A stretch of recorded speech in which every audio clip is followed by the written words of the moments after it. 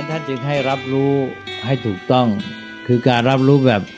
ยินดียินร้ายหรือชอบชังเนี่ยเป็นการรับรู้แบบตัณหาหรือมีตัณหาเริ่มแล้วหรือสังขารเริ่มแล้วกับรับรู้ด้วยปัญญารับรู้ด้วยปัญญาก็คือว่ามีสติเข้ามาแล้วก็จับอยู่ให้รู้ว่ามันเป็นอะไรแล้วก็ทันมันนะเข้าใจสภาวะของมันแล้วไม่ตกอยู่ใต้อำนาจที่จะไปปรุงแต่งเป็นความชอบใจไม่ชอบใจคือความชอบใจไม่ชอบใจนะถือว่าปรุงแต่งแล้วเป็นอาการของการปรุงแต่งที่เรียกว่าสังขารเริ่มด้วยตัณหาแต่ตัวเวทนาเพียงรู้สึกสบายไม่สบายนี่จัดเป็นวิบากนะคือเป็นกลางๆนะแต่ว่าอย่าลืมว่าเราจะมีการปรุงแต่งมันอีกทีนะแต่รวมแล้วก็คือพูดง่ายๆก็คือเวทนาเนี่ยรู้สึกขึ้นมามันก็เป็นเพียงผลจากการรับรู้เป็นต้นซึ่งอยู่ที่ว่าเราจะมีปฏิกิริยาอย่างไรต่อมันแต่ตัวมันเองมันก็ถือว่าเป็นของกลางนะก็ต้องเข้าใจอันนี้ก่อนเวทนาเป็นของกลางสัญญาก็ถือเป็นของกลางส่วนไอ้ตัวสังขารตัณหาปรุงแต่งพวกเนี้ยมีเจตนาเป็นตัวนำเจตนาเป็นแกนวันนั้นพูดกันทีแหละนะที่เนี้ยอันนี้เป็นตัวกรรมแหละที่บอกว่าเจตนาความจำนงจงใจจะเอายังไงนะก็เป็นตัวแกนตัวหัวหน้าของกระบวนการปรุงแต่งนะแล้วก็ปรุงแต่งออกมาก็เป็นกรรมใช่ไหมวันนั้นจึงบอกว่ากรรมเนี่ยถ้ามองดูหยาบๆก็คือการกระทำทางกายทางวาจาทางใจแต่ถ้าดูเนื้อหาของมันก็คือสังขารถ้าดูหัวหน้าของมันก็คือเจตนาใช่วันนั้นพูดไปทีแหละนี่วันนี้ก็มาแยกแยะให้ชัดขึ้นไปอีกทีหนึ่งนั้นก็เราก็เห็นในวันนี้ว่าอ๋อที่มันเป็นกรรมมาจากตรงสังขารสังขารมันก็จะมาเริ่มจากนี่แหละจากปฏิกิริยาต่อเวทนาทีนี้พอคนมีปัญญารู้เข้าใจต่อสิ่งต่างๆยังไงเนี่ยมันพลิกมันเปลี่ยนสภาพจิตที่มีชอบใจไม่ชอบใจได้นะก็ยังยกตัวอย่างบ่อยๆอ้าวเราเห็นคนนะหน้าตายิ้มแย้มนะ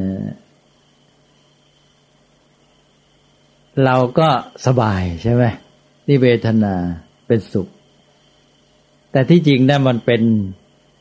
ผลจากการปรุงแต่งของเราก่อนแล้วนะคือเรามีลึกๆอยู่เนี่ยที่มันมีอิทธิพลครอบงำเราอยู่ก็คือเราจำหมายไว้ว่าลักษณะอาการอย่างเงี้ยนะเขาชอบใจเราหรือเป็นมิตรต่อเราอะไรอย่างงี้ใช่ไหมอันเนี้ยมันมีอยู่นะพอเห็นหน้าตาอย่างงี้ปั๊บนะเราก็รู้สึกสบายนะแต่ตัวเวทนานั้นเป็นผลนะมันไม่ได้ดีชั่วของมันเองมันอยู่ที่จิตที่ชอบใจไม่ชอบใจนี่พอเราเกิดชอบใจขึ้นมาต่อมาเราไปเห็นหน้าบึ้งหน้าบึ้งอันนี้ก็เราก็มีการกำหนดหมายไว้ก่อนแล้วที่จริงอ่ะนะจำไว้ว่าลักษณะอาการหน้าตาอย่างเงี้ยเป็นหน้าตาไม่เป็นมิตรมีความคิดไม่ดีต่อเราหรือโกรธนะเราพอไปเห็นหน้าอย่างนี้เราก็ไม่สบายนะเราก็ไม่ชอบใจอันนี้ก็เป็นเรื่องคล้ายๆว่ากระบวนการของจิตตามปกติที่ไม่มีการพัฒนามันก็เป็นไปของมันอย่างเงี้ยนะพื้นๆตามความรู้สึกคล้ายๆว่ารู้สึกอย่างไรก็ปรุงแต่งไปอย่างนั้นแล้วอย่างที่เคยยกตัวอย่างเพราะว่าคนนี้เขาหน้าบึ้งเนี่ยเขาไม่จำเป็นจะต้องไม่ชอบใจเราหรือเป็นปฏิปักษ์หรอกหรือเคืองเราไม่ใช่อย่างนั้นแต่เขาอาจจะมีทุกข์ของเขาเนี่ยเขาอาจจะถูกพ่อแม่ดุเขาอาจจะไม่มีเงินใช้เขามีปัญหาอะไรบางอย่างโอ้ยพอปัญญาเริ่มทำงานนะความทุกข์ก็หายความรู้สึกบีบคั้นไม่มีแล้ว พอปัญญาทำงานมันจิตมันเดินมันหลุดมันพ้นมันไม่ถูกบีบคั้นอ๋อนี่เขาอาจจะเป็นอย่างนี้ทำไงจะรู้ว่าเขาเป็นยังไงเนี่ยตอนนี้เริ่มมีแนวโน้มของจิตในทางที่จะเห็นใจเข้าใจความเข้าใจเห็นใจจะมาด้วยกันนี่ไปถามเขาหน่อยสิเนี่ยใช่โอกาสถามหรือเปล่าถ้าไม่ใช่ก็รอไว้ก่อนแต่นึกว่าเขาอาจจะมีปัญหาจิตใจก็เผื่อไว้แล้วในทางคุณธรรมว่าถ้ามีโอกาสเราจะถามถ้าเรารู้ว่าเขามีปัญหาเราจะไปปลอบใจเขาหรือมีทางช่วยก็ได้ก็จะช่วยอย่างนี้เป็นต้นจิตก็หายบีบคั้นหายทุกข์ใช่ไหมเพราะปัญญามาทำงานอันนี้ก็เป็นเรื่องของ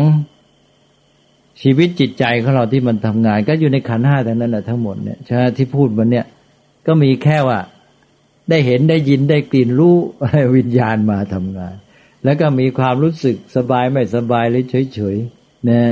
ก็เวทนาแล้วก็มีการกำหนดหมายเป็นนั่นเป็นนี่นะแม้แต่ว่าเป็นสัญญาเชิงซ้อนที่กำหนดกันแล้วว่าเป็นคนเป็นสัตว์เป็นหน้าบึ้งหน้ายิ้มแสดงว่าชอบใจไม่ชอบใจอย่างนั้นสวยอย่างนี้ไม่สวยอะไรเงี้ยนะอันนี้ก็เป็นการที่ว่ามันปรุงแต่งไปทิ้งแล้วก็พอไปเห็นอย่างนั้นก็เกิดปฏิกิริยาเกิดผลขึ้นมาขั้นหนึ่งเลยเรียกว่าผลที่มันมาจากการปรุงแต่งเก่าแต่ว่าไอ้ตัวผลเนี่ยอย่างเวทนาเนี่ยไม่ได้ถือว่าดีร้ายนะต้องเข้าใจนี้ก่อนแค่นี้ก็พอได้เวทนาเป็นสุขก็ชอบใจพอชอบใจก็สังขารเกิดพอชอบใจก็ยิ่งกำหนดหมายใหญ่กำหนดหมายไว้สังขารปรุงแต่งสัญญาไว้นะฮะให้สัญญาเป็นรูปเป็นร่างเป็นอย่างงี้ที่เราชอบใจพอไปเจออย่างนั้นอีกก็เป็นสุขอีกนะสุขก็กำหนดหมายกันอย่างเงี้ยกระบวนการของชีวิตดำเนินไปแล้วขันธ์ห้าเนี่ยมีตลอดเวลาแล้วมันก็เป็นปัจจัยแก่กันและกันนะอันนี้อย่างที่ว่าแล้วเวทนาเนี่ยมีอิทธิพลมากโดยที่ว่าทั้งที่มันเป็นของกลางๆไม่ดีไม่ชั่วแต่เพราะว่าเราจะมีปฏิกิริยาคือสังขารที่มีไอ้ตัวปรุงแต่งสังขารนี่มันมีเยอะนะมันมีไอ้ตัวพวกเครื่องปรุงเครื่องปรุงเหมือนกับแกงมันมีเปรี้ยวหวานมันเค็มมีโลภะความอยากได้มีโทสะความคิดประทุษร้ายชังนะไม่ชอบใจนะมีอิจฉาความริษยานะมีอะไรเยอะแยะไปหมดนะไอ้ฝ่ายไม่ดีฝ่ายดีก็มีเมตตามีกรุณามีศรัทธามีกตัญญูกตเวทีอะไรต่างๆเหล่านี้คุณสมบัติฝ่ายดีฝ่ายร้ายพวกนี้มาปรุงแต่งจิตเนี่ยแล้วก็เลยเป็นเรื่องการดำเนินชีวิตเป็นไปออกมาเป็นกรรมเป็นการกระทำของมนุษย์เนี่ยวนเวียนกันไปออกมาสู่สังคมมีความสัมพันธ์ต่อกันนะก็อยู่เนี่ยก็ตกลงว่าเข้าใจชีวิตว่ามันก็มีอย่างเงี้ยนะนิมนต์ฮะก็เป็นคำถามเกี่ยวกับเรื่องคำจำกัดความนะครับคำว่าจิตสติความรู้สึกและความคิดเนี่ยนะครับมันคล้ายกันหรือต่างกันอย่างไรในของขันธ์ห้าเนี่ยครับอันนี้อยู่ที่ว่าเวลาเราใช้คำเนี่ยเราจะต้องมีเครื่องกำหนดหมายเพื่อรู้ร่วมกันนี้บางท่านก็ไปบัญญัติของตัวเองขึ้นใหม่พอมาเจอกับสิ่งที่เราตกลงไว้มันไม่เข้ากันก็ยุ่งเนี่ยเดี๋ยวนี้มันจะมีปัญหาเรื่องนี้เยอะอันนี้ยิ่งภาษาไทยด้วยแล้วก็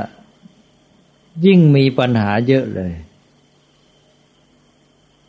เพราะนั้นเราจึงต้องพยายามให้รู้ศัพท์กลางไว้เพราะว่าพวกนี้มันเป็นเรื่องของการบัญญัติแต่ว่าไอ้มันมีสภาวะของมันอยู่เวลามนุษย์จะสื่อสารเนี่ยก็ต้องมาบัญญัติเช่นเป็นศัพท์ขึ้นมาพอเป็นถ้อยคำขึ้นมาสำหรับสื่อสารและให้รู้ว่าศัพท์เนี่ยสำหรับสื่อไปถึงสภาวะอันนี้นะก็ต้องมีการทำความเข้าใจร่วมกันก่อนว่าไอ้ศัพท์นี้นะหรือบัญญัติอันเนี้ยสื่อให้รู้หมายถึงสภาวะอันนี้จึงต้องมีการพูดจาทำความเข้าใจเพื่อจะให้ อยู่ร่วมกันแล้วเวลาศึกษาเล่าเรียนเนี่ยจะได้พูดแล้วสื่อไปที่สภาวะอันเดียวปัญหาก็คือว่าเมื่อบางท่านอาจจะไปเกิดประสบการณ์ส่วนตัวขึ้นมาแล้วก็เรียกโดยที่ยังไม่ได้ตกลงกันด้วยทำความเข้าใจให้ตรงกับไอ้ความหมายที่รู้ร่วมกันเป็นหลักใหญ่ก็ไปเรียกอันอย่างหนึ่งขึ้นมาแล้วก็มาขัดกันก็เกิดปัญหาพูดกันไม่รู้เรื่องนะดังนั้นก็เลยว่านี่แหละอย่างในการศึกษาพุทธศาสนาก็เลยต้องเรียนปริยัติแม้แต่ในความหมายนี้เพื่อประโยชน์นี้ด้วยก็คือเพื่อให้คำที่ใช้เนี่ยสื่อไปสู่สภาวะอันเดียวกันนะให้รู้เข้าใจความหมายของศัพท์อย่างที่ว่าจะเห็นเมื่อกี้เนี่ยขันธ์ห้าก็ให้รู้ว่าเวทนาก็หมายถึงอันนี้นะสัญญาหมายถึงอันนี้สังขารหมายถึงอันนี้วิญญาณหมายถึงอันนี้นะทีนี้คำว่าจิตนะเราก็ต้องรู้ว่าไอ้แม้แต่ศัพท์ธรรมะเองเนี่ยมันก็มีความหมายที่ใช้แบบหลวมๆกับความหมายที่ใช้เคร่งครัดใช่ไหมอย่างคราวที่แล้วก็พูดศัพท์เนี่ยมันมีเยอะๆเช่นคราวที่แล้วมีองค์ไหนท่านถามเรื่องทิฏฐิใช่ไหมก็บอกอทิฏฐิเนี่ยมันก็แปลธรรมดาว่าความเห็นเนี่ยความเห็นถูกก็เป็นสัมมาทิฏฐิความเห็นผิดก็เป็นมิจฉาทิฏฐิแต่อย่าลืมว่าเวลาใช้โดดๆเนี่ยนะท่านหมายถึงในทางไม่ดีนะให้รู้กันไว้ก่อนใช่ไหมพอเห็นทิฏฐิตัวเดียวให้เข้าใจไว้ก่อนว่าหมายถึงความยึดถือในความเห็นของตนนะซึ่งมีความหมายทางปิดกั้นแล้วทำให้ขัดขวางปัญญาก็ใช้ในทางที่มีความหมายเชิงไม่ดีหรืออย่างคำว่าฉันทะเป็นกลางๆมีความหมายว่าพอใจเป็นกุศลก็มีเป็นอกุศลก็มีแต่ถ้าใช้ศัพท์เดียวล้วนๆโดดๆให้เข้าใจกันว่าใช้ในทางดีว่างั้นนะเพราะนั้นฉันทะที่ใช้โดดๆโดยทั่วไปแล้วก็ให้รู้ว่าหมายถึงกุศลฉันทะถ้าใช้เป็นศัพท์ว่ายังไม่แน่ก็ให้เอาตัวข้างหน้ามาเติมใช่กามฉันทะพอใจในกามก็เป็นอกุศลไปอย่างนี้เป็นต้นทีนี้มาเรื่องจิตกันเหมือนกันจิตถ้าในความหมายแบบหลวมๆก็คือเรื่องของฝ่ายนามธรรมเนี่ยที่เราแยกกายกับใจเนี่ยก็ด้านจิตนี้ก็รวมไปหมดแล้วพูดถึงเวทนาสัญญาสังขารวิญญาณก็คือสภาวะทางนามธรรมที่เราเรียกสมมติว่าเป็นของคนนั้นคนนี้นะคนนั้นจิตดีจิตไม่ดีเลยเนี่ยนะเรียกรวมๆแต่ทีนี้เวลาพูดเคร่งครัดเนี่ยก็ต้องแยกในนามธรรมสี่เวทนาสัญญาสังขารวิญญาณก็ให้จิตนี่หมายถึงวิญญาณส่วนที่เหลือนั้นให้มีศัพท์เรียกต่างหากเรียกว่าเจตสิกเพราะนั้นนักอภิธรรมเนี่ยเขาก็จะแยกว่าจิตเนี่ยหมายถึงวิญญาณแล้วส่วนอื่นที่ประกอบกับจิตเวทนาสัญญาสังขารนี่ให้ใช้ศัพท์ว่าเจตสิกอย่างนี้เป็นต้นนะก็แปลว่าเราก็ต้องดูว่าในกรณีนั้นเป็นการใช้แบบหลวมๆเช่นพูดกับชาวบ้านอย่างเงี้ยจะไปมัวแยกจิตแยกเจตสิกอยู่ไงใช่ไหมก็ถ้าบอกว่าจิตเขาดีไม่ดีอะไรเงี้ยนะเราคิดอย่างนั้นอย่างนี้ก็เลยพูดรวมๆกันไปรวมๆทีนี้ว่าถึงเรื่องความรู้สึกก็เป็นศัพท์ภาษาไทยอีกที่มีปัญหาเช่นอย่างเราแปลเวทนาว่าความรู้สึกสบายไม่สบายก็ต้องใส่ต่อไปเลยถ้าไปรู้สึกเฉยๆขึ้นเกิดปัญหาอีกใช่ไหมเพราะในภาษาไทยคำว่ารู้สึกนี่มันยังไม่ชัดว่าจะหมายถึงยังไงเนี่ยแม้แต่ภาษาอังกฤษเนี่ยยังแปลเวทนาเป็น feeling เนี่ย feeling ในภาษาอังกฤษมันก็ไม่แน่อีก feeling มันอาจจะไปเรื่องกุศลอกุศลก็ได้แต่ feeling ในที่นี้ความรู้สึกเวทนาท่านหมายถึงเฉพาะความรู้สึกสบายไม่สบายหรือเฉยๆนะเป็นเวทนาเพราะนั้นก็ต้องมาพูดจำกัดกันว่าในเวลาที่เราจะมาสนทนาถกเถียงกันเนี่ยต้องให้ตกลงกันก่อนว่ามีความเข้าใจในตัวบัญญัติที่สื่อสภาวะนี่อย่างไรนะเมื่อกี้นี้ถามหนึ่งรู้สึกแล้วก็คิดสติก็มันชัดแล้วถ้าเป็นสตินี่ชัด สตินี้ก็เป็นตัวที่เราแปลว่าระลึกหรือนึกนะเป็นตัวองค์ธรรมที่ทำงานอยู่ฝ่ายจิตนี่ในกรณีนี้เรากำลังแยกเป็นด้าน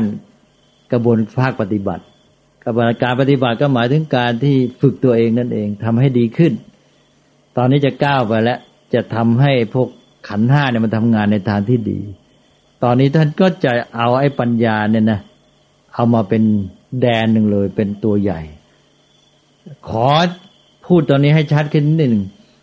คือเวลาเราพูดถึงขันธ์ห้าเนี่ยถามว่าปัญญาอยู่ที่ไหนตอนนี้จึงจะมาเข้าใจได้ขันธ์ห้าเวทนาสัญญาสังขารวิญญาณแล้วก็มีรูปและปัญญาเนี่ยมันอยู่ในขันธ์ไหนสังขารอยู่ในสังขารปัญญาอยู่ในสังขารเป็นตัวปรุงแต่งฝ่ายดีเนี่ยแล้วก็จะเป็นตัวแก้การปรุงแต่งด้วยอันนี้มันเป็นตัวปรุงแต่งฝ่ายดีมันก็เป็นสังขารแต่เวลาเรามาจัดในระบบหรือกระบวนการที่จะปฏิบัติเพื่อฝึกคนเนี่ยเราไม่ใช้ชุดขันธ์ห้าแล้วเราเปลี่ยนมาใช้ชุดศีลสมาธิปัญญาใช่ไหมจะเห็นว่าปัญญาซึ่งเป็นองค์ประกอบคุณสมบัติอันหนึ่งอยู่ในสังขารขันธ์เนี่ยมาเป็นตัวใหญ่เด่นแยกไปเป็นด้านหนึ่งเลยเรียกว่าปัญญาศีลสมาธิปัญญาเวลาเราพูดในขันธ์ห้าเนี่ยสังขารขันธ์บอกแล้วว่าเป็นด้านปรุงแต่งซึ่งมีเครื่องปรุงเยอะแยะหมดทางอภิธรรมเนี่ยเขาจะไปแยกบอกว่ามีเครื่องปรุงอยู่50อย่างและในเครื่องปรุง50อย่างเนี่ยปัญญาเป็นเพียงเครื่องปรุงอันเดียวใน50นั้นนะลองคิดดูมันเป็นคุณสมบัติอันหนึ่งก็เวลาแยกไปมันก็เป็นอันหนึ่งก็พูดแค่อันหนึ่งแต่เวลามาใช้ในการปฏิบัติเพื่อพัฒนาเพื่อทำให้ชีวิตดีงามขึ้นเพื่อทำให้ขันธ์ห้าเนี่ยทำงานในทางที่ดีปัญญามีบทบาทมากเพราะฉะนั้นก็เลยเอาปัญญามาตั้งเป็นหัวข้อใหญ่อันหนึ่งเลยนะทั้งที่เป็นตัวเล็กๆส่วนหนึ่งอยู่ในสังขารเอามาตั้งเป็นแดนใหญ่แล้วก็ตอนนี้เราจะไม่พูดในแง่แยกแยะแบบขันธ์ห้าแล้วเราพูดในแง่ของการปฏิบัติมันมาเป็นศีลสมาธิปัญญาเป็นแดนไปนะทีนี้ปัญญาก็ไปเป็นตัวใหญ่อันหนึ่งเป็นเรื่องใหญ่มากแล้วก็ด้านจิตก็เอาสมาธินี่มาเป็นตัวฐานรองรับหมด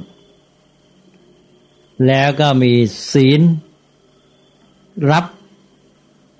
สมาธิอีกทีหนึ่งนะศีลนี่ท่านเปรียบเหมือนผืนแผ่นดินใครจะทำงานนี้ถ้าไม่มีที่ยืนที่เหยียบยันมันทำงานไม่ได้นะอันนี้ก็สมาธินี่เป็นเหมือนเป็นหัวหน้าเป็นตัวแทนเป็นที่รองรับสภาพจิตที่ดีในกระบวนการที่จะเดินหน้าไปทั้งหมดเลยเป็นตัวที่จะให้คุณสมบัติที่ดีเนี่ยตั้งอยู่ได้ถ้าไม่มีสมาธิแล้วเหมือนกับว่าพื้นที่เราตั้งโต๊ะเงี้ยมันโครงเคลงอยู่นะจิตของเราไม่พร้อมแหละคุณสมบัติอะไรแต่อะไรมันจะงอกงามขึ้นมาก็งอกไม่ได้ที่มีอยู่ก็จะล้มละเลระนาดลงหมดนะนี่พอมีสมาธินี่มันจะให้โอกาสคุณสมบัติต่างๆในจิตใจเจริญงอกงามและตั้งอยู่ได้เพราะนั้นสมาธิก็เลยเป็นตัวแทนของฝ่ายจิตตอนนี้เราก็กลายเป็นว่าแยกเป็น1ด้านศีลเกี่ยวกับกายวาจานะ2ด้านสมาธิเป็นเรื่องจิตใจ3ปัญญาแยกกันไปแดนหนึ่งต่างหากนะอันนี้ภาคปฏิบัติการเพื่อจะทำชีวิตนี้ให้ดีขึ้นเพราะไอ้ขันธ์ห้ามันเป็นไปตามสภาวะของมันนี่เราจะทำให้มันดีขึ้นแล้วพอมาถึงตอนนี้แล้วเอาแล้วปัญญาก็เป็นตัวใหญ่เราก็มาดูบทบาทว่าในการที่ปัญญาจะทำงานน่ะมันต้องอาศัยอะไร นะมันก็จะโยงมาหาแดนของจิตใจปัญญาทำงานที่ไหน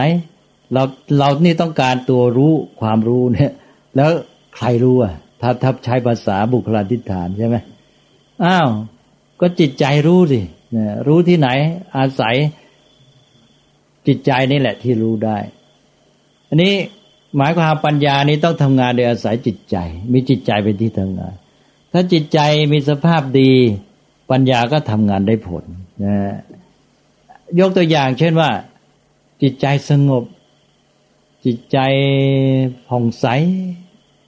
จิตใจแน่วแน่นะปัญญามันก็รู้เห็นเข้าใจชัดนะ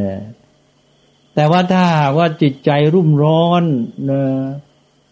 วุ่นวายสับสนอย่างเงี้ยนะปัญญามันก็รู้ยากรู้ผิดรู้ถูกใช่ไหมอันนั้นก็ต้องอาศัยปัญญาจะทำงานรู้เข้าใจนี้ต้องอาศัยสภาพจิต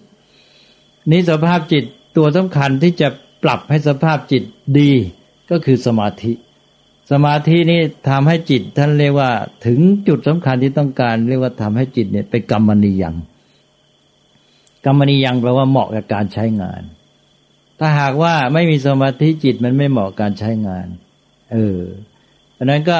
เป็นอันว่าปัญญาเป็นความรู้อาศัยทำงานในจิตจิตที่จะทำให้ปัญญาทำงานได้ดีก็คือจิตที่มีสมาธิแต่ว่าไม่พอนะเวลาปัญญาจะพิจารณาอะไรนอกจากภาวะจิตที่มันสงบมันแน่วแน่อยู่กับสิ่งนั้นมันต้องมีตัวหนึ่งที่ไปจับไปเอาไอ้สิ่งที่จะพิจารณาหรือจะมองเห็นนั้นมาให้ ไม่มีตัวจับตัวดึงเนี่ยมันก็ไม่รู้จะมองอะไรเนี่ยก็สมาธิก็สภาพจิตที่ทำงานดีแล้วเนี่ยแต่ว่าอะไรที่เราจะพิจารณาจะดูจะเห็นแล้วทำไงจะเห็นได้นี่แหละตัวที่จะจับจะดึงจะตรึงจะเอามาให้ปัญญาดูรู้เห็นเนี่ยเรียกว่าสติสติก็คือตัวที่เลยท่านแปลว่าระลึกก็เพราะอย่างนี้เพราะคำว่าระลึกนั้นเป็นศัพท์นามธรรมเทียบกับรูปธรรมได้กับดึง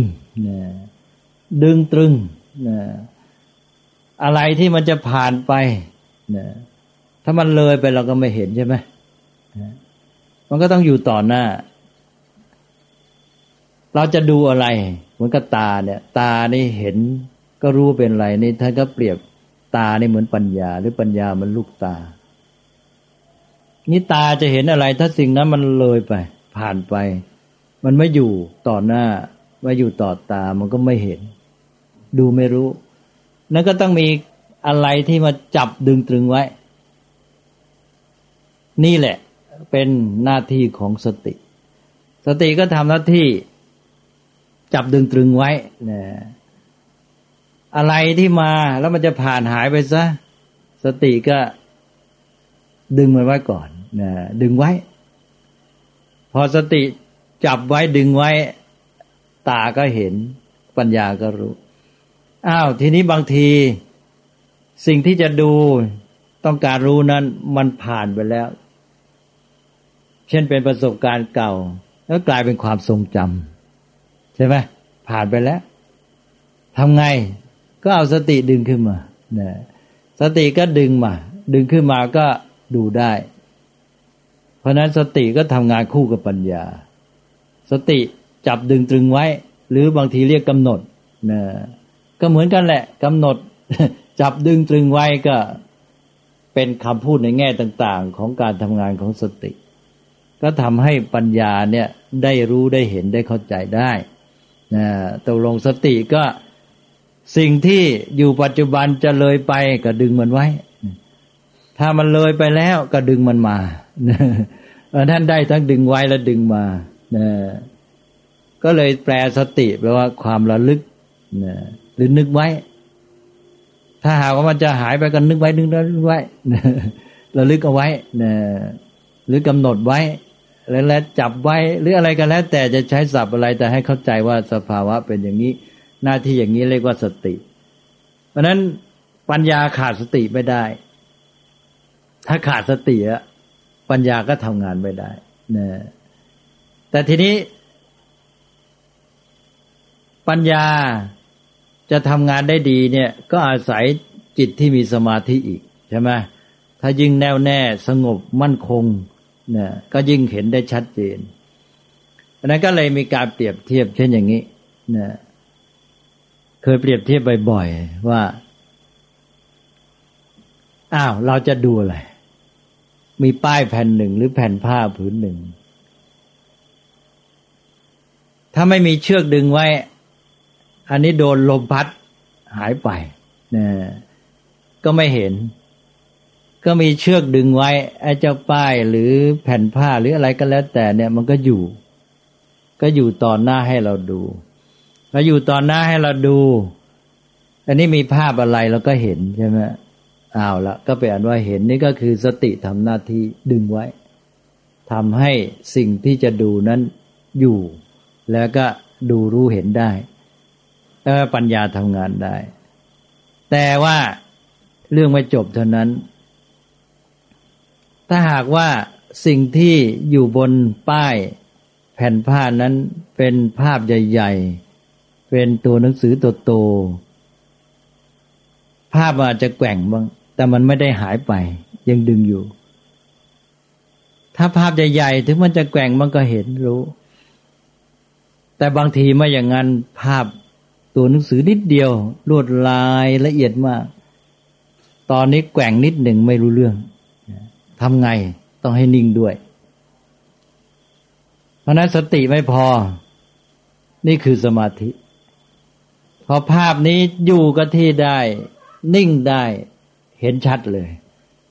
นี่คือสมาธิก็แปลว่าสตินี่สำคัญมากถ้าไม่มีสติปัญญาทำงานไม่ได้แต่บางครั้งสติไม่พอต้องใช้สมาธิด้วยใช่ไหมก็เลยว่า3 อันเนี่ยเป็นตัวสำคัญนะที่ทำงานต้องอาศัยคือปัญญาต้องอาศัยมันนะปัญญาจะทำงานได้ต้องอาศัยสติช่วยจับช่วยดึงช่วยตรึงอารมณ์นั้นไว้หรือสิ่งที่จะดูจะเห็นจะพิจารณาเพื่อให้ปัญญาได้รู้แต่ว่าปัญญาจะทำงานได้ดีก็ในจิตที่เอื้อคือมีสภาพที่มั่นคงสงบแน่วแน่ไม่มีอะไรรบกวนนะไม่มีอะไรวุ่นวายก็คือเป็นสมาธินะก็เป็นอันนี้กำลังพูดถึงว่าปัญญาทำงานต้องอาศัยสติและสมาธิทีนี้เรื่องปัญญาก็เป็นอันชัดแล้วทีนี้มาดูแค่สติกับสมาธิสมาธินี่ก็คือจิตที่มันมั่นคงสงบจิตที่มันสงบมั่นคงนั้นมันอะไรจิตของคนเราเนี่ยมันไม่ได้เลื่อนลอยอยู่เฉยๆมันต้องมีอะไรท่านเรียกว่าเป็นอารมณ์จิตของคนเราเนี่ยจะต้องมีอารมณ์อารมณ์หมายความว่าสิ่งที่จิตรับรู้นั่นเองนะเช่นรูปเป็นสิ่งที่เป็นอารมณ์ของการเห็นนะเสียงเป็นอารมณ์ของการได้ยินอย่างนี้เป็นต้นนี้ในจิตข้างในเราก็มีสิ่งต่างๆที่เราจะนึกจะคิดอะไรเนี่ยนะอันนี้อารมณ์นี้ก็เป็นตัวสำคัญแล้วจิตของเรานี่เวลาหนึ่งๆก็มีสิ่งที่เรานึกถึงอยู่แต่ว่าจิตของคนเรานี่มันไม่ได้อยู่กับสิ่งนี้อันเดียวมันคอยจะไปเรื่อยบางทีไปกับสิ่งที่ไม่ปรารถนาหรือไม่น่าปรารถนาอยู่นิ่งไม่ได้สิ่งนี้เราต้องการจะพิจารณามาอยู่ซะแล้วไปโน่นเนี่ยกำลังอ่านหนังสืออยู่ควรจะได้ให้จิตอยู่กับข้อความที่อ่านแต่ว่ามันกลับไปคิดถึงอะไรในท้องถนนนั่น หรือไปเรื่องเมื่อวันซืนหรือไปคิดปรุงแต่งเรื่องข้างหน้าก็คือว่าจิตเนี่ยมันก็ฟุ้งซ่านไม่อยู่กับที่ไม่อยู่นิ่งก็คือขาดสมาธิอันนี้ก็เราก็เห็นว่าถ้าจิตขืนไปอยู่กับเรื่องนี้ เหมือนกับลิงนะก้าวไปนี้ก็เรียกว่าฟุ้งซ่านมันก็วุ่นวายกับตัวเองด้วยทำงานก็ไม่ได้ผลใช่ไหมจะทำงานอะไรก็จิตไปโน่นไปนี่แล้วก็ไม่ได้ผลแล้วก็บางทีไปคิดเรื่องไม่ควรคิดเนี่ยไปหาอารมณ์ที่มันเกิดโทษก็เกิดความทุกข์เกิดความขุ่นมัวเศร้าหมองถ้าจะให้ดีก็คือว่าอะไรที่มันดีมันควรจะคิดหรือจิตมันควรจะอยู่กับอะไรก็ให้มันอยู่กับสิ่งนั้นได้ก็เลยว่าอ้าวต้องพยายามฝึกการที่จิตอยู่กับสิ่งนั้นได้นะอยู่กับสิ่งเดียวได้นานๆหรือได้เท่าที่ต้องการหรือควรจะอยู่กับสิ่งที่ต้องการได้ตามต้องการสิ่งที่ไม่น่าต้องการก็ไม่ควรไปอยู่แล้วก็สิ่งใดที่ต้องการที่น่าต้องการแล้วมันก็น่าจะอยู่ได้ตามที่เราต้องการด้วยบางทีว่าไอ้สิ่งที่เราต้องการมาอยู่ได้เดี๋ยวไปแล้วนะไปอยู่กับสิ่งที่ไม่น่าต้องการก็เลยว่าทำไงจะให้จิตเนี่ยอยู่กับสิ่งที่ต้องการได้ตามต้องการนี่คือว่าถ้ามันเป็นได้จริงก็เป็นสมาธิจิตจะมาอยู่ได้อย่างนี้เราต้องฝึกไอ้ตัวที่จะนำให้จิตมาอยู่นะจับให้จิตมาอยู่กับสิ่งที่ต้องการได้นี่คืออะไรก็คือสติแหละก็คือเมื่อกี้เนี่ยที่ปัญญาจะทำงานได้ก็ต้องอาศัยสติมาจับมาดึงมาตรึงไอ้สิ่งนั้นคืออารมณ์ให้นี่ในการที่จะแม้แต่ไม่ต้องใช้ปัญญาแม้แต่เพียงจะให้จิตเนี่ยมันนิ่งมันเป็นสมาธิอยู่ได้นานๆตามต้องการไอ้เริ่มต้นจะให้จิตมาอยู่กับสิ่งนั้นก็คือต้องเอากำหนดจับดึงระลึกมันไว้ก็คือว่าต้องเริ่มด้วยสติเพราะนั้นแม้แต่การฝึกสมาธิก็ต้องเริ่มด้วยสติก็กลายเป็นว่าสมาธิอาศัยสติการฝึกสมาธิจึงมีชื่อต่อท้ายด้วยสติซะเยอะใช่ไหมอานาปานสติชื่อวิธีฝึกสมาธิแต่ชื่อมันเป็นสติเพราะว่ามันเริ่มด้วยสติเนี่ยเมื่อสติเนี่ยจับอยู่ได้เรื่อยๆสติเกิดต่อเนื่องอยู่กับสิ่งนั้นเรื่อยๆติดไม่หลงไม่ลอยไม่เพลิดไปต่อไปสมาธิก็เกิดใช่ไหมเพราะนั้นสติก็เป็นตัวนำสมาธิก็เลยว่าตอนนี้ก็เห็นความสัมพันธ์ระหว่างปัญญากับสติกับสมาธิตอนนี้มาดูสติกับสมาธิแล้วใช่ไหมก็เห็นแล้วใช่ไหมว่าเป็นยังไงก็ตัวนี้เป็นตัวสำคัญเราจะเห็นว่าในการปฏิบัติธรรมเนี่ยจะมีเนี่ยสติสมาธิปัญญาเป็นตัวสำคัญเนี่ยสติเป็นตัวเริ่มให้หมดเลยนะปัญญาจะทำงานการอาศัยสติสมาธิจะมาก็อาศัยสตินะอันนี้ต่อไปก็มีตัวหนึ่งที่สำคัญเรามักจะมองข้ามก็คือตัวความเพียรความก้าวไปความไม่ถอยเนี่ยของจิตใจอันนี้เรียกว่าวิริยะหรือความเพียรเราจะมีสติเราจะมีสมาธิเราจะก้าวไปให้เกิดสมาธิได้ปัญญาเราจะพิจารณาได้ผลจริงเนี่ยจิตมันต้องมีกำลังใช่ไหมวิริยะก็คือความมีกำลังของจิตถ้ามันหมดกำลังซะแล้วมันก็ไม่เอานะปัญญาปัญเยอมันไม่มาทางนั้นแหละก็เลยต้องมีตัววิริยะความเพียรด้วยอันนี้ก็เลยเพิ่มตัวประกอบเข้าไปอ่านวิริยะนะเพราะนั้นเราจะเห็นว่าในองค์มรรคเนี่ยจะมีสัมมาวายามะมีความเพียรใช่ความเพียรชอบแล้วมีสติแล้วก็มีสมาธินี่เป็นองค์ฝ่ายจิตแล้วองค์ฝ่ายปัญญาก็ไปอยู่ในสัมมาทิฏฐิสัมมาสังกัปปะอย่างเวลาเราปฏิบัติสติปัฏฐานท่านก็เรียกคำว่าความเพียรนี้ในชื่อว่าอาตาปีมีความเพียรก็คือวิริยะนั่นแหละสัมปชานโนก็ตัวปัญญารู้ก็คือสัมปชัญญะสัมปชัญญะก็เป็นชื่อหนึ่งของปัญญาแล้วก็สติมามีสติใช่ไหมอาตาปีสัมปชานโนสติมาเนี่ยจะพูดเป็นหลักเลยทีนี้ถ้าจิตไม่มีกำลังไม่มีความเพียรมันก็เดินหน้าไม่ได้เพราะนั้นตัวที่ให้เดินหน้าไปที่มันจะทำงานมันต้องมีกำลังเดินไปอันนั้นก็ต้องมีวิริยะอยู่แล้วก็มีความรู้ซึ่งอาศัยสตินะสามตัวนี้ก็เป็นองค์หลักของการปฏิบัติสติปัฏฐาน ซึ่งจะช่วยแก้นิสัยของจิตที่เราเคยมีปฏิกิริยาต่อสิ่งทั้งหลายตามเวทนาที่ว่าสุขก็ชอบใจยินดีถ้าทุกข์ก็ไม่ชอบใจชังยินร้ายใช่ไหมแต่นี้พอสติมาก็แปลว่าตัดอันนี้ได้ก็อยู่แค่รู้นะแล้วได้สิ่งที่จะไว้ระลึกไว้ใช้ต่อไปก็ไม่มีปัญหาแล้วก็ต่อไปก็เมื่อไอ้ตัวที่เคยปรุงแต่งไว้ไม่มาเคลือบคลุมสิ่งเหล่านี้ไม่มาระบายป้ายสีไอ้สิ่งเหล่านั้นมันเปิดเผยตัวมันแล้วเราก็ค่อยๆเห็นขึ้นไปเรื่อยๆนะอันนั้นก็จะเป็นไปเองท่านเรียกว่าทำเหตุปัจจัยถูกต้องแล้วไม่ต้องเรียกร้องมันมาเองว่างั้นนะก็นี่ก็เป็นเรื่องของสติเนี่ยเลยพูดถึงสติก็เลยโยงไปหาสมาธิและปัญญาด้วยและอะไรอีกล่ะเรื่องความคิดความคิดก็เป็นเรื่องของคำที่ยังกำกลวมๆอยู่เหมือนกันเพราะว่ามันความหมายมันไม่ชัดนะอย่างในอภิธรรมเนี่ยบอกว่าจิตคืออะไรจิตก็คือสภาวะที่คิดนะคือคำว่าคิดเนี่ยเป็นคำในภาษาไทยที่มันไม่ชัดเจนก็ต้องระวังก็เลยทำให้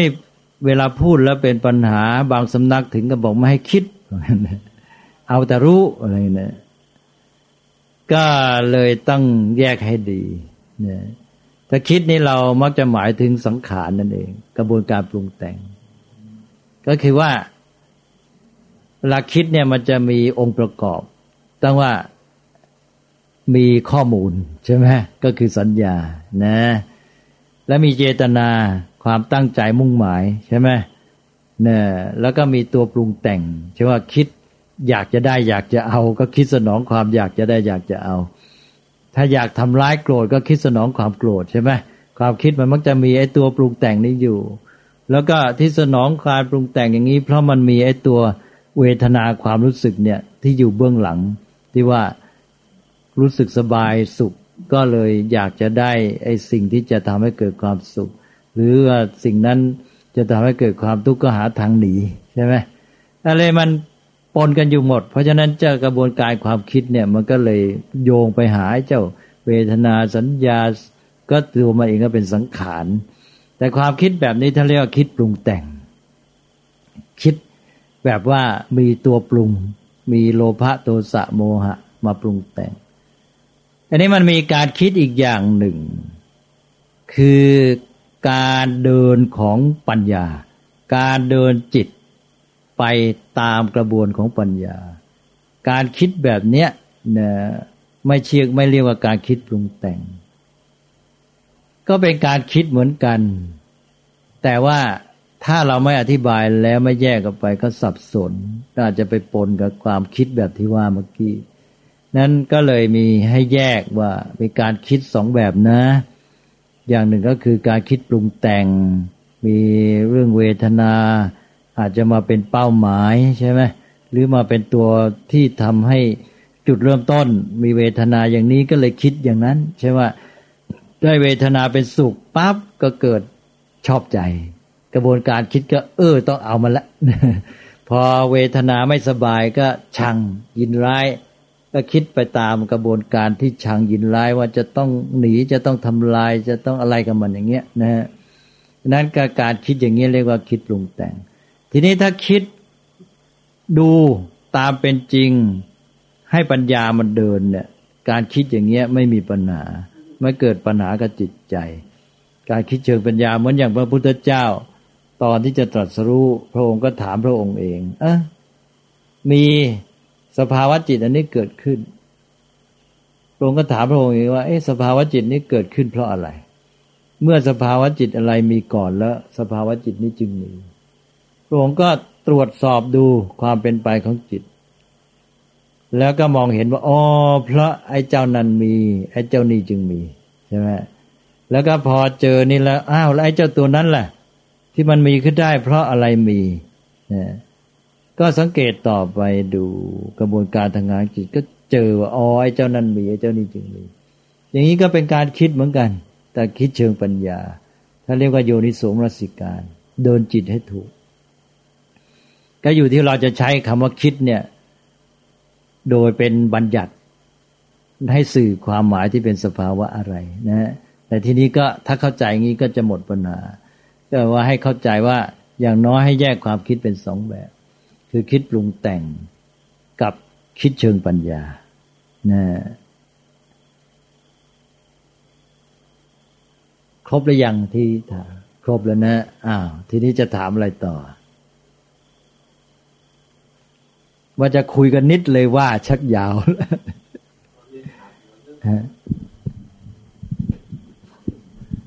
คือเรื่องสมาธินี้ก็มีส่วนสำคัญในการทำให้เกิดปัญญาใช่ไหมครับโอ้เป็นตัวสำคัญก็หมายความว่ามันทำให้จิตพร้อมจะใช้งานซึ่งหมายถึงงานสำคัญก็คืองานปัญญาคือเท่าที่ทราบนี่คือมีเหมือนกับมีบางคนเนี่ยก็จะไปยึดติดกับสิ่งที่ได้จากสมาธิคือฌานซึ่งฌานที่ยึดที่ปรากฏขึ้นมานี่ไม่ทราบอยากให้ท่านช่วยอธิบายหรือขยายความนิดนึงว่ามีผลดีผลเสียต่อการเกิดปัญญามากน้อยยังไงครับก็เอาอย่างนี้กันละกันเราต้องเข้าใจก่อนว่าสมาธิเนี่ยมันมีประโยชน์อย่างไรนะเมื่อมาเกิดขึ้นแล้วเนี่ยมันมีผลดีอย่างไรบ้างมันมีลักษณะอาการยังไงบางจิตที่เป็นสมาธิก็อันหนึ่งก็คือว่ามันแน่วแน่ใช่ไหมลักษณะของมันอยู่กับสิ่งเดียวอยู่กับสิ่งที่ต้องการได้ตามต้องการนะทีนี้พอมันอยู่กับสิ่งนั้นแล้วเนี่ยมันไม่ถูกอะไรมากวนแล้วไม่พลาดเดินแน่วไปในเรื่องอะไรก็แน่วไปมันก็เกิดท่านเรียกว่าเกิดกำลัง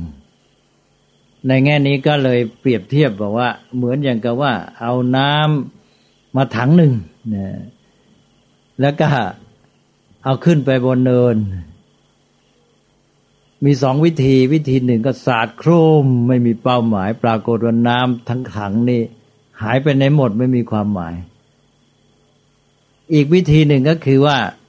มีร่องมีทางแล้วก็เทน้ำนั้นลงร่องลงท่อปรากฏว่าถ้าลงท่อเนี่ยมันไหลแรงเลยผ่านอะไรต่ออะไรอาจจะมีกำลังพาพัดไปได้ใช่ไหมก็ท่านก็เอามาใช้เปรียบเทียบกับสมาธิลักษณะหรือคุณค่าอย่างหนึ่งของสมาธิก็คือว่ามันมีพลังนะขณะจิตเป็นสมาธิก็มีกำลังเพราะแน่วไปทางเดียวอันนี้ได้ประโยชน์ที่หนึ่งนะนี่แหละพวกนี้จะเอามาใช้ในทางสร้างฤทธิ์สร้างอะไรพวกนี้นะทีนี้สองสภาพจิตที่เป็นสมาธิเนี่ยมันไม่มีอะไรอื่นกวนคือมันอยู่กับอะไรมันอยู่อย่างเดียวใช่ไหมคนเรานี่มันมีสิ่งที่เข้ามาคิดเยอะอย่างที่บอกเมื่อกี้เดี๋ยวไปโน่นเดี๋ยวไปนี่เหมือนอย่างกันในน้ำเนี่ยมีไอ้ฝุ่นละอองมันพล่านไปพล่านมาอันนั้นก็คือเราเรียกว่าน้ำขุ่นใช่ไหมน้ำขุ่นก็คือว่ามีเศษละอองอะไรแต่ละเยอะแล้วมันก็พล่านไปพล่านกันมานี่ถ้าเราจะมองอะไรสักอย่างในนั้นเนี่ยไอ้เจ้าเศษเล็กเศษน้อยพวกนี้มันพล่านไปพล่านมามันก็บังแล้วก็เห็นนิดหนึ่งบังซะอีกแล้วเห็นนิดไอ้เจ้านู้นก็มาบังนี่ถ้าหากว่าเราสามารถทำให้ไอ้เจ้าเศษเล็กเศษน้อยเหล่านั้นน่ะมันสงบซะมันไม่เข้ามากวนเราต้องการดูอะไรก็ดูสิ่งนั้นไม่มีอะไรบังเลยก็เห็นชัดเพราะฉะนั้นจิตที่เป็นสมาธิก็มีคุณสมบัติอีกอย่างนี้ท่านเปรียบว่าเหมือนกับน้ำที่ใสน้ำที่ใสมองเห็นหมดจะเห็นกรวดเห็นปูเห็นปลาอะไรว่ายอยู่ในนั้นก็เห็นหมดนะอันนี้เป็นคุณสมบัติที่สองของจิตนี่แหละอันนี้ไปเอื้อต่อปัญญา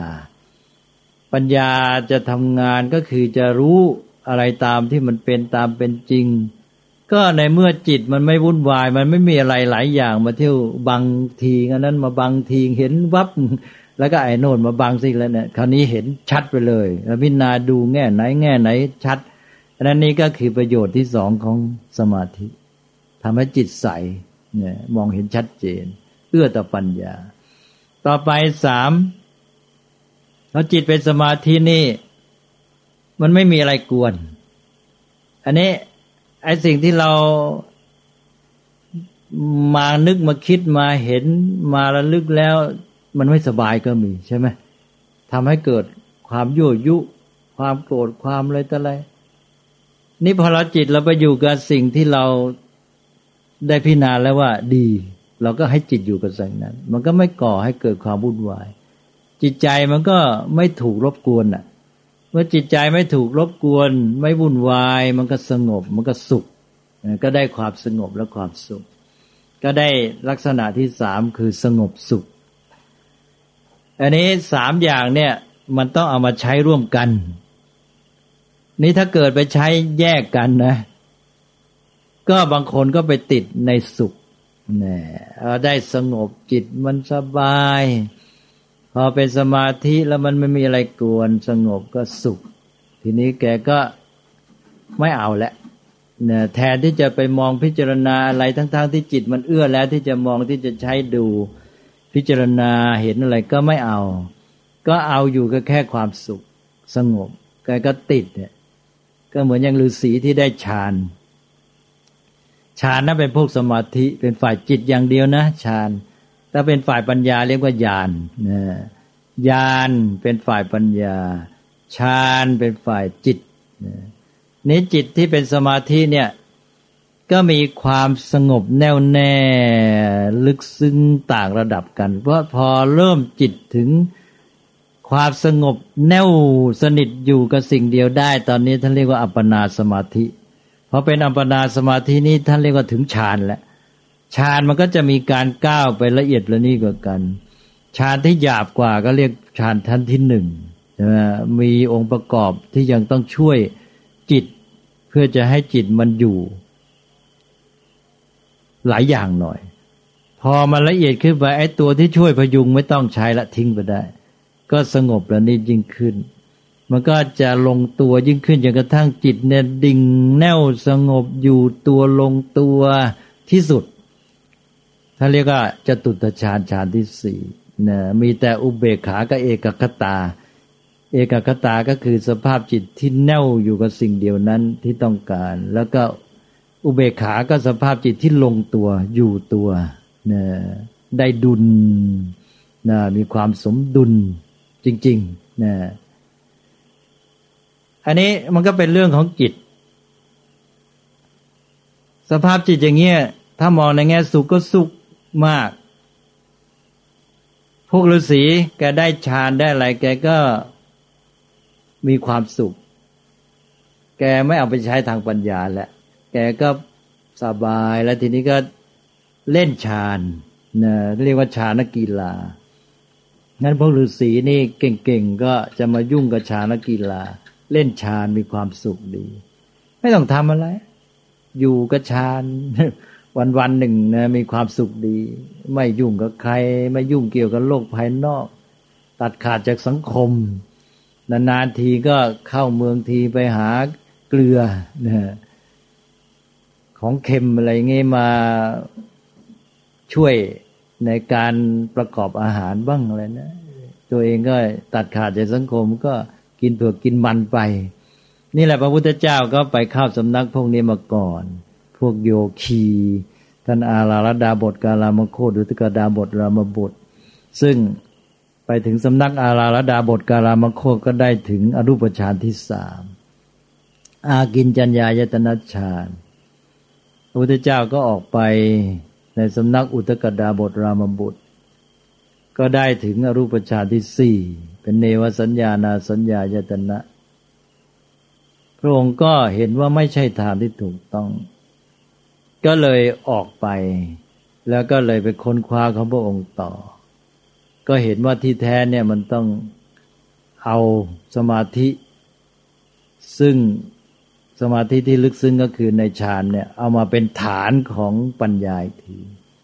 นั่นก็คือการก้าวต่อท่านเรียกว่าเอาฌานเป็นบาทแห่งวิปัสสนานี่คือความเชื่อมต่อระหว่างสมาธิกับปัญญาฌานก็คือสภาพจิตที่เป็นสมาธิ